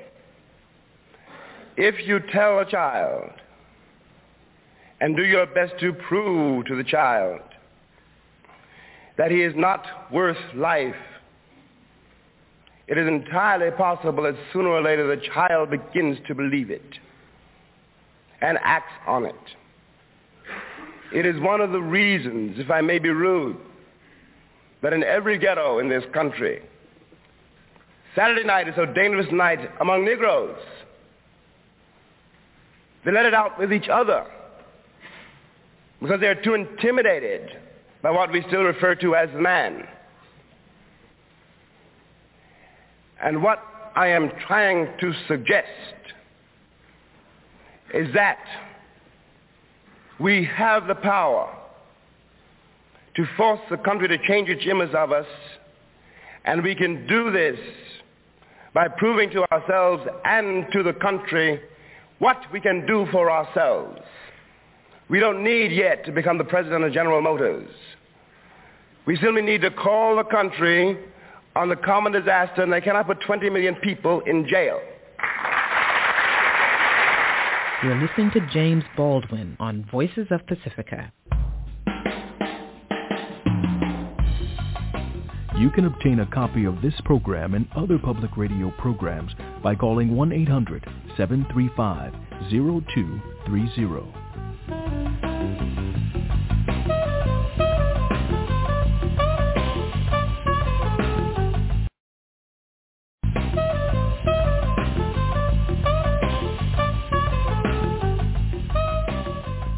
Something happens to a person, as I know we all know, when he has achieved his first breakthrough.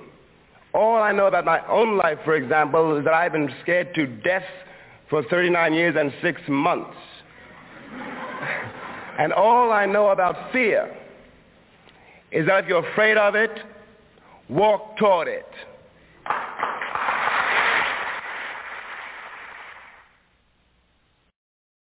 No Negro in this country, and no citizen of this country who aspires to create this country has any reason whatever to be afraid of, let us say, for example, Senator Eastland.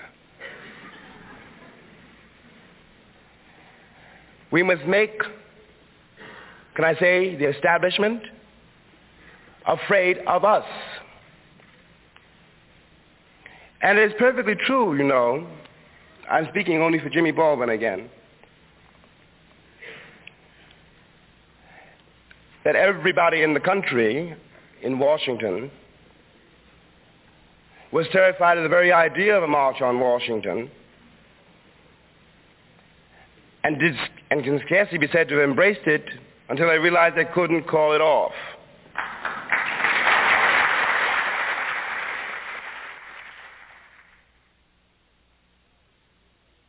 Now, if we begin to assess our real weight, our real potential, in the light of our common danger,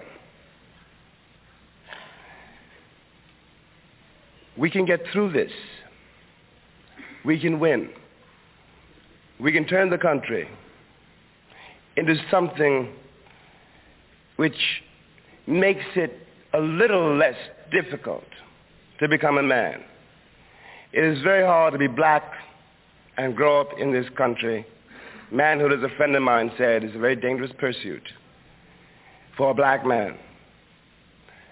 But I beg you to observe that it has also become a very dangerous pursuit for a white man. That is one of the reasons for Birmingham.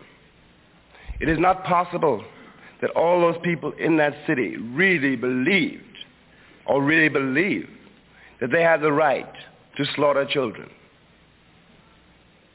They don't believe that. They're afraid to speak.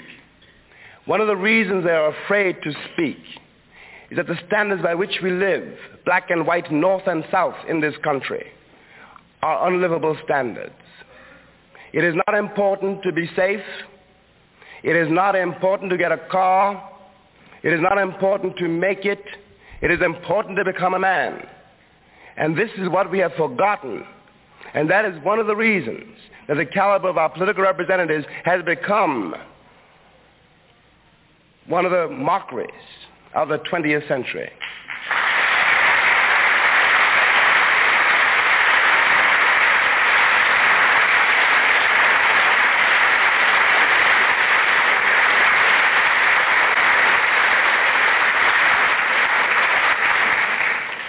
There is, my friends, really a point at which one has to say, I will not choose between the lesser of two evils. There is no such thing as a lesser of two evils.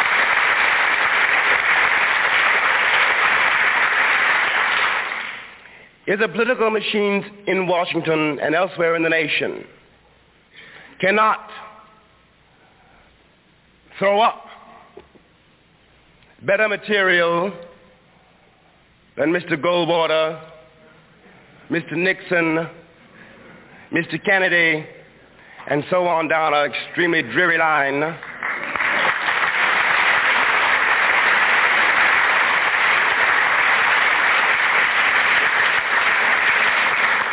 then perhaps we, the people whom these dreary people are supposed to represent, ought to find a way of being represented.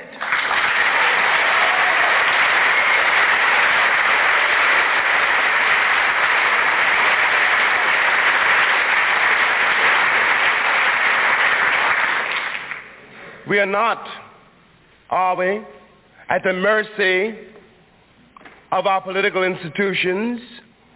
If we created them, we are responsible for them. We have the right and the duty to overhaul them, to change them. We are not, are we, so helpless that Senator Eastland has to stay there forever? Who said so? Isn't it a scandal that in a civilized nation, the death of 6 children should be met by the cynical, I repeat, cynical appointment of a football player and ex-general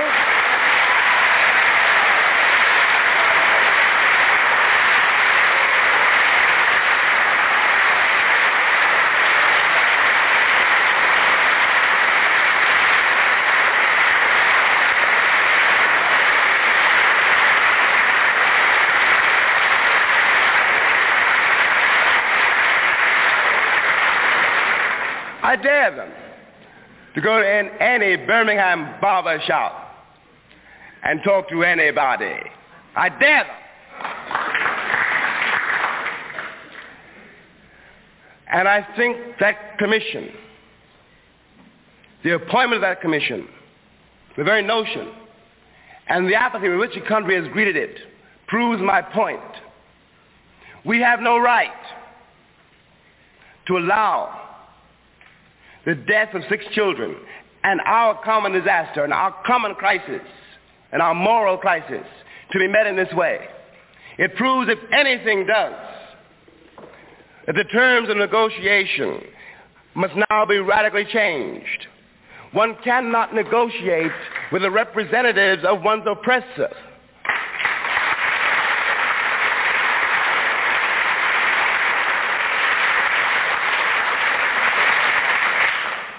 One must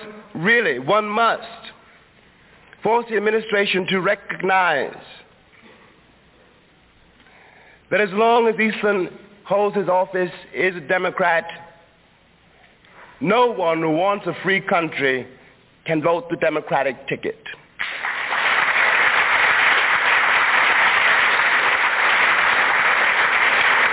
And as long as Goldwater holds his place, no one who wants a free country can vote the Republican ticket.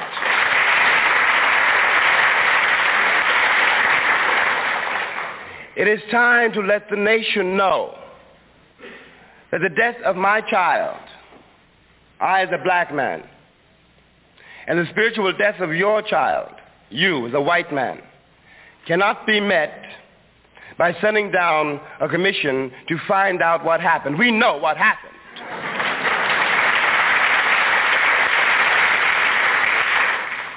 What we have to do is prevent it from happening again. And in order to do that, one doesn't beg the Birmingham City Fathers for a truce. You use whatever weight you have to force them to recognize your presence in that city, in that state, and in this country as a man.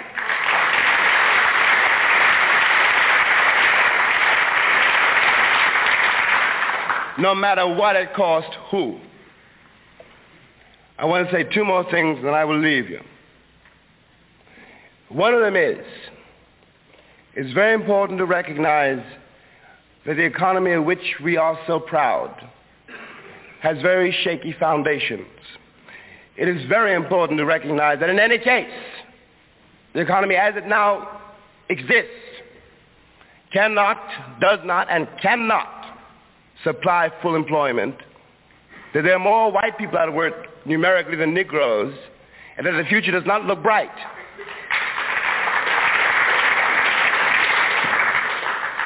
And in my view, though I'm willing to be corrected, I think it is better to spotlight this condition now than wait and have it collapse and precipitate chaos. We can guide the avalanche, or we can try. We haven't got to surrender to it. And the last thing I want to say to you, to suggest to you, is that we in this country, black and white, do have in our hands at this moment an enormous and expensive opportunity. If we can think through our situation, if we can face it, we can do something which has not been done in the history of the world before. The terms of our revolution, the American Revolution, the terms of these, not that I drive you out or that you drive me out, but that we come together and embrace and learn to live together. That is the only way that we can have achieved the American Revolution. Now, if we can face this, and it involves facing a great many things, it demands that white people face the fact that I, for example, or any black person they will ever meet or have ever met, I'm not an exotic rarity. I'm not a stranger. I'm none of those things. On the contrary, For all you know, I might be your uncle, your brother, your cousin.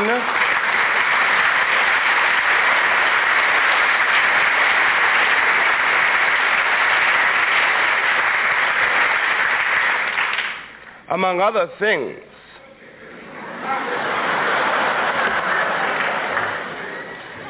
One of the things that has happened here, and the pathology of the Deep South proves it.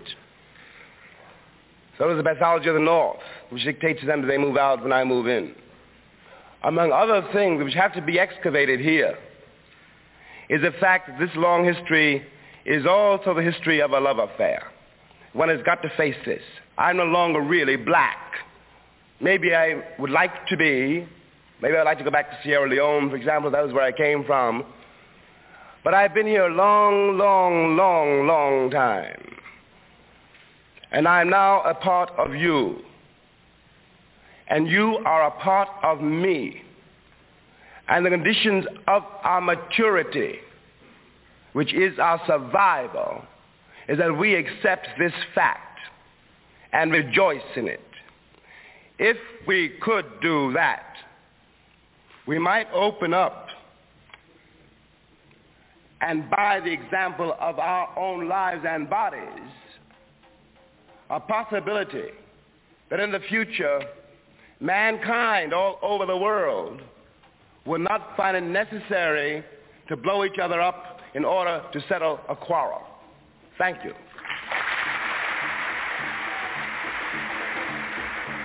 That was a talk by James Baldwin given in New York City, September 25, 1963, less than a month after the March on Washington and 10 days after the infamous Birmingham church bombing that resulted in the deaths of 6 children.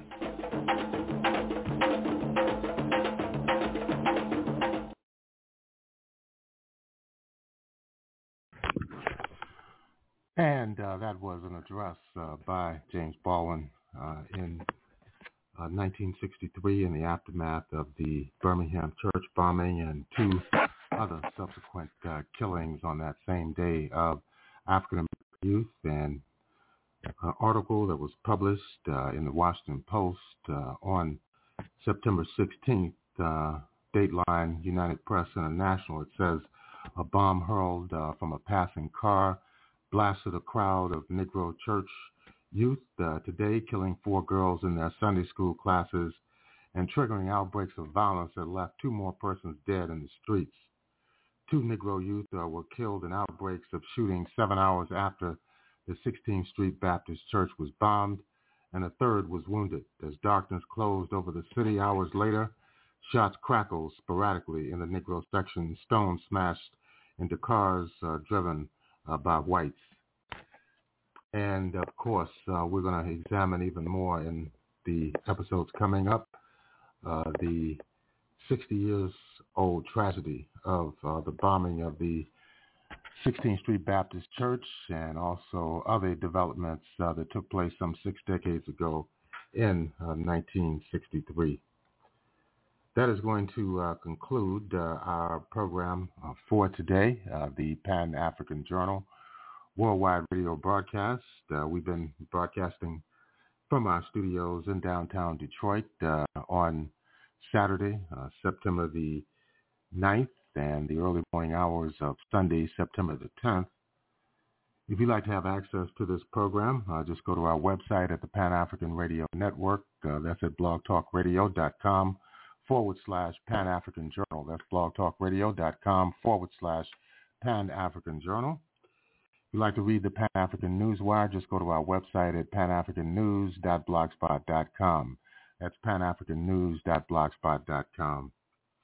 We'll close out with the music of the legendary Hank Mobley. This is from an album entitled Another Workout. This is Abayomi Azikiwe signing off, and have a beautiful week.